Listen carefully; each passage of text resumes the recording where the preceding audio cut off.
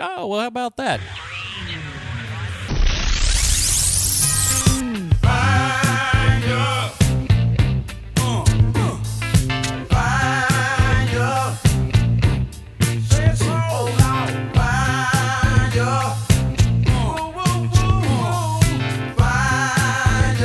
Ladies and gentlemen, welcome to the Film Find, the greatest movie podcast ever. Assuming you've ever listened to a movie podcast before, or we ever do one. But hey, we're getting back in the swing of things. How dare you? My name is Adam Porteous, and I'm joined by Matt Smith. It has not been that long. No, it hasn't. But like I always feel like we fell off the pre-show wagon, like the pre-recording wagon, for a minute, but we're back on it. We're getting on it. It's okay. Please don't hurt me. But today, I will say, entirely my fault. So. That's it happens. We're getting busy, and we'd like to get busy with you. But who I'd like to say a big giant thank you to before this show starts up here is we do have I know we don't really promote it all that much, mostly because we haven't been doing the most consistent jobs of shows. But I do want to say a big thank you to the three people who help us out over at Patreon. Be your money ever so small, it is ever so greatly appreciated. Gilda, Tim, Walter, thank you all for helping make this show possible. Because every penny of what you guys do, just honestly, it goes back into the. To putting up posting up this podcast every single month, and so even some months when I probably should have lowered the bandwidth cost, I didn't. So I was wasting a little bit of money for megabytes that I'll never get back. So let that be a lesson to you kids whenever you have a podcast. If you do one on a weekly basis, get the amount that you'll need for that weekly basis. If you start to file back on any of those, feel free to adjust that. They're not going to just delete your stuff. They'll let you do it. So be smarter than me. Learn from my mistakes, will you? But you can help like these fine people have. Patreon.com/thefilmfind. If and you think that what we do is worth any value. That's what we do. Value for value. Whatever you feel like this show gives you, just give back to us in that way, and we can pay the bill for this here thing. Let's go ahead and start it up. Today, we are talking about Portrait of a Lady on Fire from 2019. This is still, was it always on Hulu? I feel like it came out in a very limited theatrical release, yes? It did actually come out in release before the COVID hit. And was extremely well received. It won the best screenplay at Cannes and was in the running for the Palme d'Or. So very, very big movie, actually. Indeed, here is the IMDb plotline. On an isolated island in Brittany at the end of the 18th century, a female painter is obliged to paint a wedding portrait of a young woman. This is directed by, now how do you say the name correctly here? Is Celine Sciamma? I think it's Celine Sciamma. Written and directed by, starring people whose names I am terrible at pronouncing. You want to give that a shot? Because I'm going to screw that up. Looks like Noémie Merlant and Adèle Haenel. See, are the two main. I'd be like, I'm just rhyming here, aren't I? That's not good. This is a French film. That's fine. Whatever. So this had been on your radar. I think I had heard about it through I think Charlotte Film Society at some point did like a screening of it. I didn't get a chance to see it, but it was on your radar, yes? Yeah, of course. I teach all of this stuff. So when this movie came out, it was kind of a big deal. I didn't get a chance to go see it before COVID, but I had wanted to. And then thankfully, it was just put on Hulu kind of the week after everybody was shut into their homes for the next 2 months. Yeah, so this is, first of all, I do want to say this, because this is the biggest thing for, well, a couple of things, I guess. There's a lot of stuff to get to. I was happy to learn, I'm trying to figure out how I want to approach this. Let's talk about what overall kind of thoughts on the movie. I think this is an absolutely beautiful movie. It looks great. It is shot amazingly well. The acting is absolutely top-notch. Most of everything in this movie is good. The only little small thing I have to kind of nitpick about is a little bit of the writing, but I want to get out of the way what I loved about this movie, and that was really the craft of it all.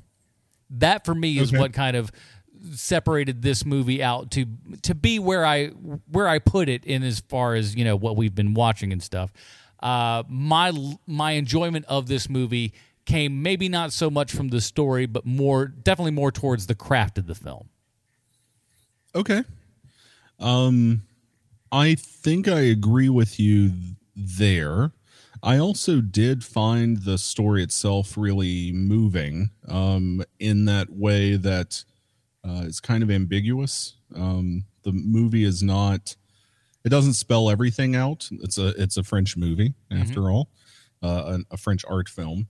But no, I thought like it was very touching, and I don't know, it was sad at the end of it, which is I think the goal here, and just kind of beside myself. I thought it was just a gorgeous piece of cinema, which I don't think all the time, honestly. Yeah. Now, and it's not even necessarily what I want all of the time.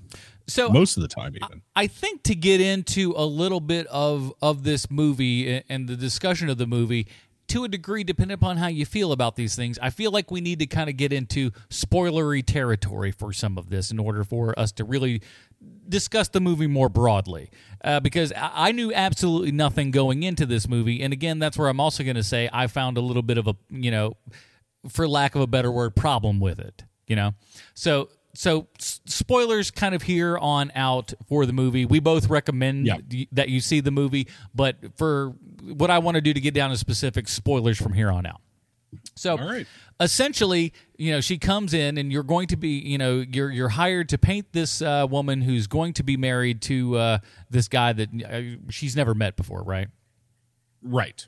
So she's like, we've thrown the other person out that was painting for whatever reason. They could not, complete the job as requested for whatever reason. They just weren't capturing the essence of this woman.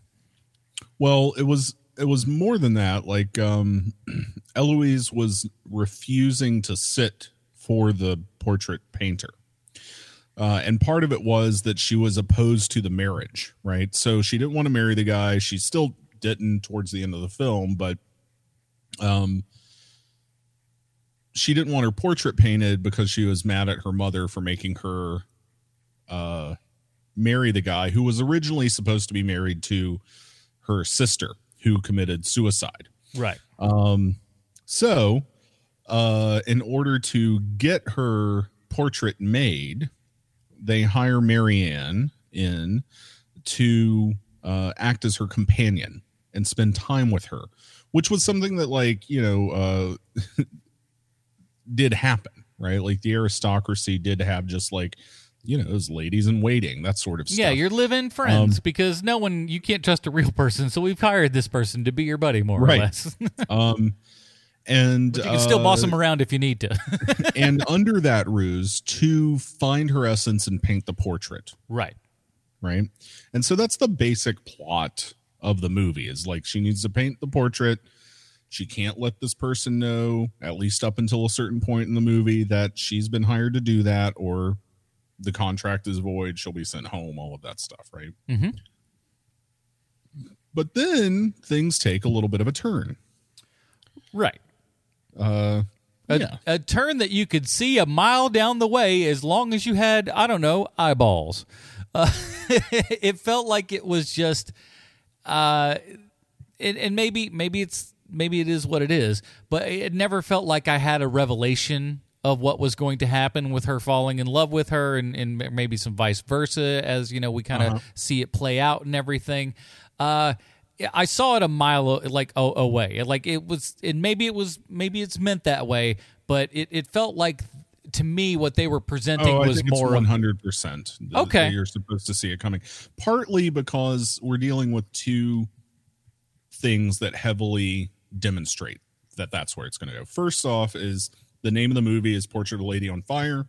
We see the portrait at the beginning of the movie. One of the students she's teaching how to draw and paint brings it out, and she's upset by it. And then she says, I told you never to bring that one out, or whatever. Yes. And we go into that, right? So obviously that portrait has some emotional significance for her. Right. The other part of this, and I think this is very subtle for what the movie does with it, but what we have essentially is a Gothic melodrama. And when you have two main characters in a Gothic melodrama, there's literally one thing that happens. They fall in love. Right. Right. Whether it's tragic or not, it's usually tragic in the genre, right? Your Wuthering Heights is your Jane Eyre kind of turn to everything. But it has all the components, right? Suicide in the cliff, potential reenactment of the past, literal character brought in to be the second or the double for that character who's committed suicide, right? So like Rebecca and the portrait of Rebecca in the film Rebecca, and the replacement wife who everybody doesn't like because they like Rebecca so much, right? Like as a foundational text for all of this. You have ghostly visions, right? Kind of presaging things that might happen or have happened in the past, even with the suicide, right? So all of that stuff. So it's a romantic Gothic melodrama, basically. And so I think if you, like most people at this point who have watched a lot of movies, if you're familiar with the tropes and you're familiar with kind of how movies set up things in their name and in like the opening scenes, of course you're going to see what's coming miles and miles away. Yes, and that was another thing, and that was my initial thought kind of going in, and I agree. I think it is very much kind of when you look back upon it, but on first watching it was just like, I hope they're not playing this as if they were hiding anything, because my God, they're blatant with it. But it's fine.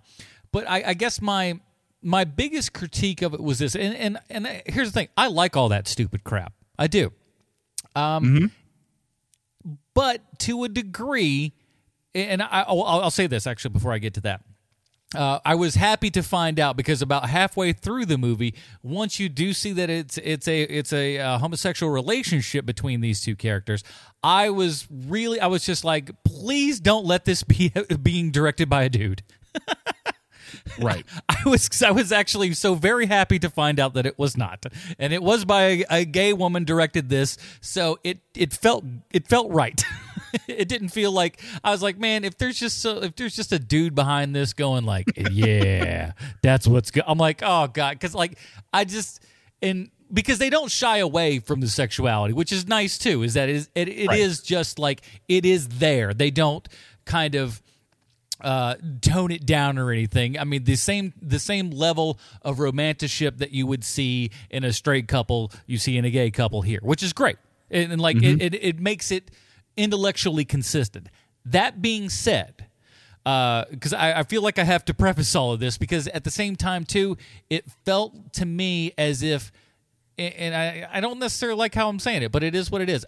It felt like the gayness of it was a little bit of a selling point, if you will. I asked myself the question, if this was a straight relationship, would I feel any different? And for me, it was just like, it's the same story either way, which I guess is a good thing, but at the same time, it also doesn't do anything different for me other than the fact that we've just changed one of the people's sex. Does that make sense?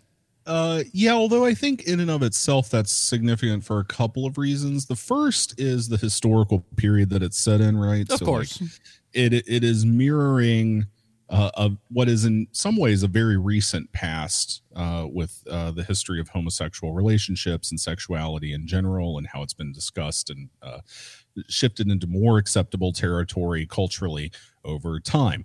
I also think that what makes it significant, and like aside from that, is that it is really well done and good, and the fact that you don't necessarily feel like it would be any different is part of the point. Yeah, I think. And again, that's where I'm very conflicted with my thoughts and feelings of it, because it's like, do I like it because it's that, or do I wish it was more at the same time? You know, I don't know which I would, because I like the outcome of either. Yeah, I hear where you're coming from. The thing I think that is important for me is that, like, you know, as just a straight white dude watching this movie, is that it feels genuine and not exploitive, which is something that the genre has had for straight couples forever. Mm-hmm. And the fact that it is a homosexual relationship in this way, it feels really significant, while also being like, well, of course, right? Like, if all of this melodrama can occur between two straight characters, then why can't it happen with homosexual relationships? Right. And I also want to point out, it's also in a longer lineage of stuff like this. So there's this movie. When did it come up? Hold on one second. Let me find it. In 1996. Okay. There's this movie. It's by Deepa Mehta, an Indian, I think Indian Canadian. Anyway, but Deepa Mehta made this film called Fire, which is one of the first Bollywood films to, like, explicitly show homosexual relationships, because that does not normally happen. The very first to feature a lesbian relationship. And so I think, like, there's a longer discussion going on here in world cinema that this is now a component of, that, like in world art cinema, that Portrait of a Lady on Fire is now a part of, that is not necessarily something that we always get exposed to in mainstream cinema, and also even the discussion of various art cinemas here in the US. It comes up a lot, but maybe not in the way that we learn about generic lineage and things like that. And so when I'm watching this movie, I'm constantly, like, reminded of all these things that are in the back of my head about hidden histories and minority histories as they play out in Hollywood distribution and mainstream Western film history and things like that. I think this does kind of fit into an alternative film history that most people are not fully aware of, including myself even. Yeah, and like I said, I'm glad that, like, even though, like, story wise, I didn't find it to be, you know, wildly, you know, inventive or anything else like that. Like you said, it is kind of standard for what it is. It's done at such a deft level of intelligence and capability throughout this entire thing that you're just like, the people that are involved with this movie, like this, like, it's that stupid, you know, dorky thing where it's like, no, this felt like cinema kind of thing. You know, this felt like a movie, and it's done to that level. And I think that, for at least for me, where if the story had been lesser, I don't think I would be placing it as high as I do, because the story is just enough of a level. But man, the production value and everything else that's put into this is so top notch that it fixes a story that, for whatever reason, I don't know what's missing in it that I would want. And that's the worst. I know it's the worst critique ever, is when you go, I don't know what I want, but I feel like I wasn't given it here. I know that's a real shit kind of. Well, I think one of the big things for this film is it's such, like, as rote as the plot or the story might be, like, it's such a fully realized movie, and it's stunningly gorgeous. I mean, like, you know, it's a movie about painting, so, like, every frame kind of evokes a painting, right? There are all those, like, scenes where they're in a field or by the sea, or even like the visions that she has of Eloise in the white dress, right? Like as a spirit or whatever. Yeah, which is like totally weird and crazy. And I also like how it doesn't necessarily go anywhere, because there's like half a second where you're like, is this going to be a fucking haunted house movie? What's going on here? And then it's not, and you're super happy that it's not, even though that would have been a wild and maybe I would have liked that more, but that's the more genre guy in me, once again, right? But that's also like a nod to like all of the gothic romance, right? Like like the gothic horror genre, the Crimson Peaks, they come out of the gothic romance, right? So there's all of that mixed up in it, but the cinematography here by Claire Maton is just top notch. And I also want to give a shout out. She also shot the recent Maddie Diop film, which is streaming on Netflix right now, Atlantics. So go and check that out as well. And it looks completely different, but absolutely stunning cinematography. Nice. But yeah, like I think that the movie Portrait of a Lady on Fire really is just like an excellently well-crafted example of art cinema that is also engaging on a number of social political levels, which is always kind of the goal for art films, as well as just like the specific aesthetic aspirations of the filmmaker herself.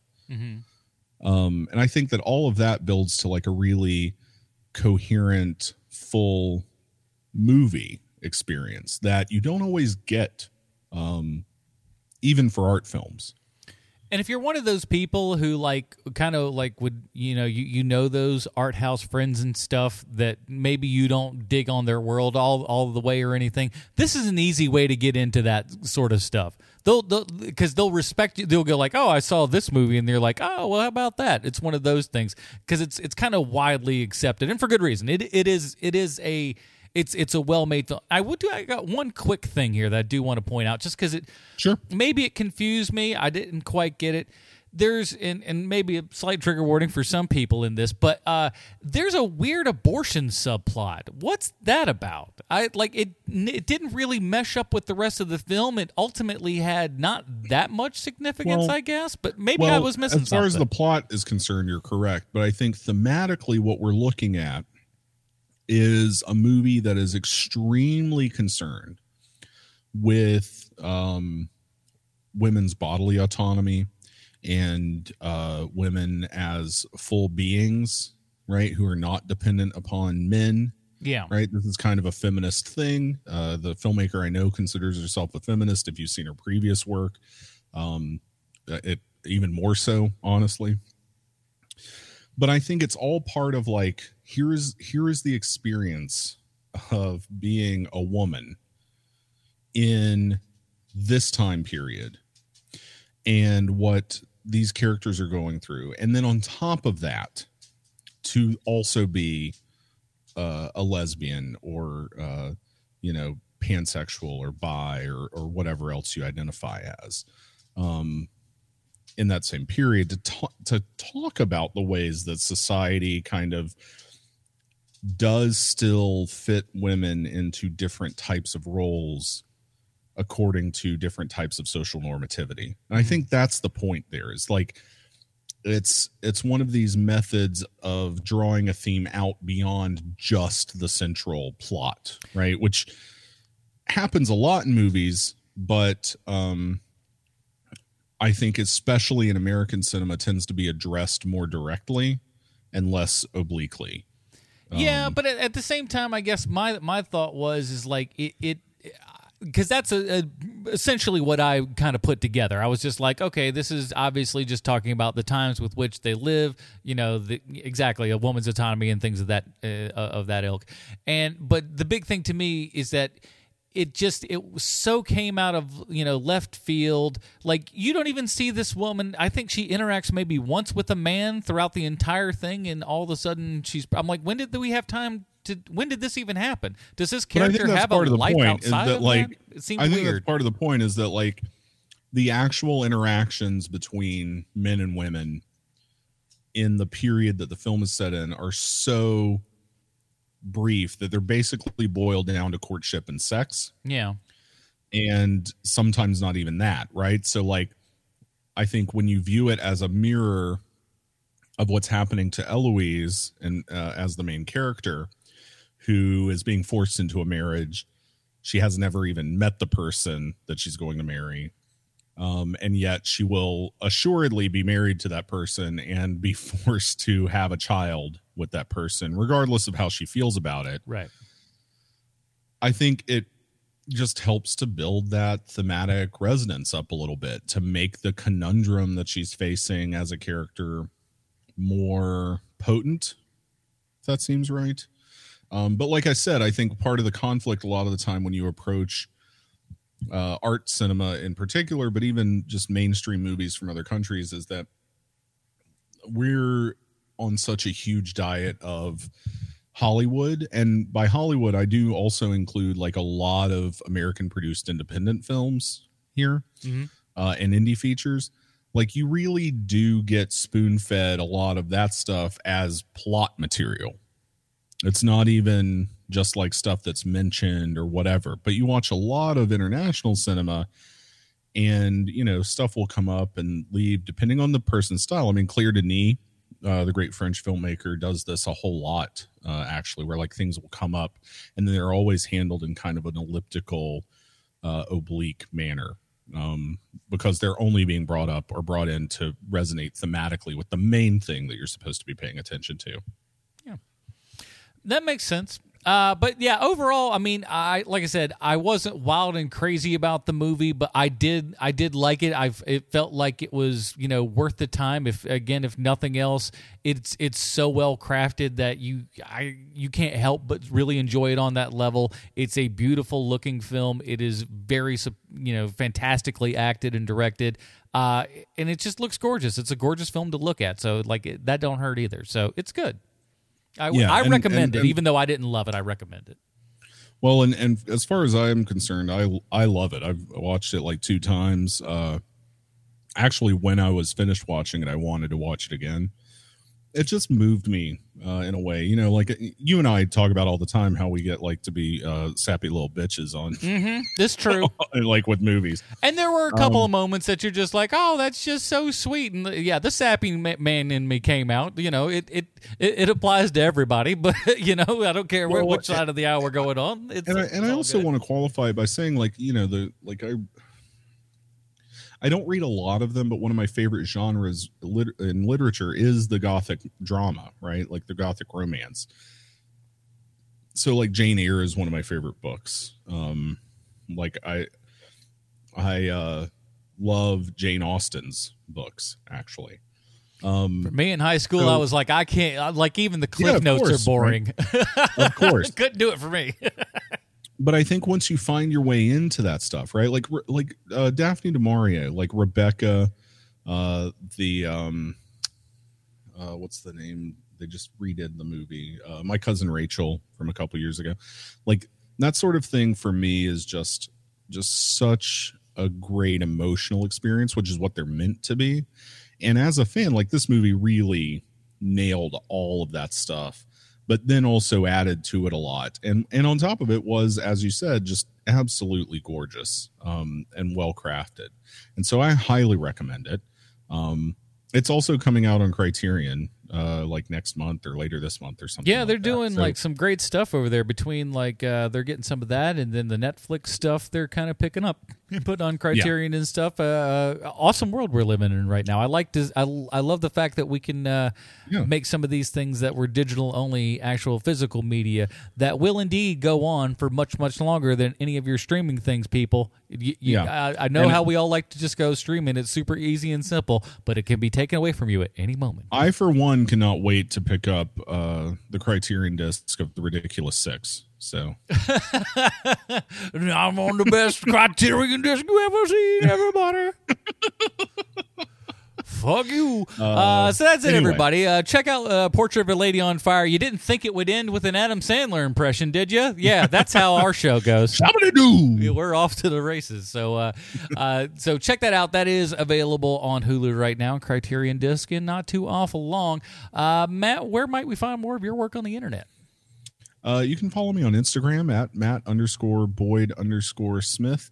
I'm also on an upcoming and or recent, depending on when this posts, episode of Hero Movie Podcast, where I talk about Dick Tracy with Adam and Sweet Chauncey from the internet, while Bruce Leslie is on vacation or killing people with their eyes or something. I don't know what he's doing. He's got laser vision. He don't like to talk about it, but he got laser vision. He's a bad just murdering people.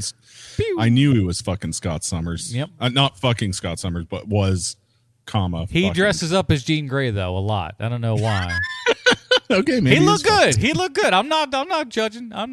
He looks good. Yeah. And check out if you haven't, man. We're reviewing Snowpiercer over at Snowpiercer 30 Questions, a new show on TNT.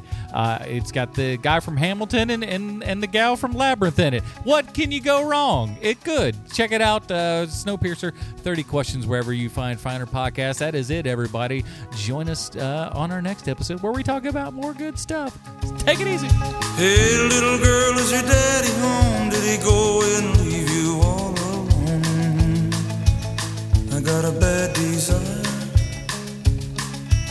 Oh, I'm on fire.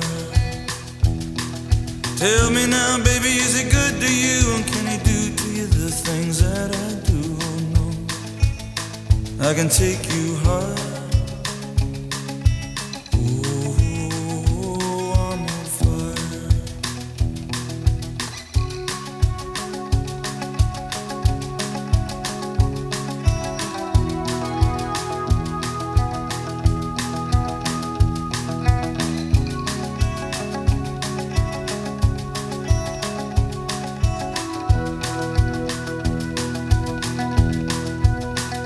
Sometimes it's like someone took a knife, baby, edgy and dull, and cut a 6-inch valley through the middle of my skull. At night I wake up with the sheets soaking wet and a freight train running through the middle of my head. Only you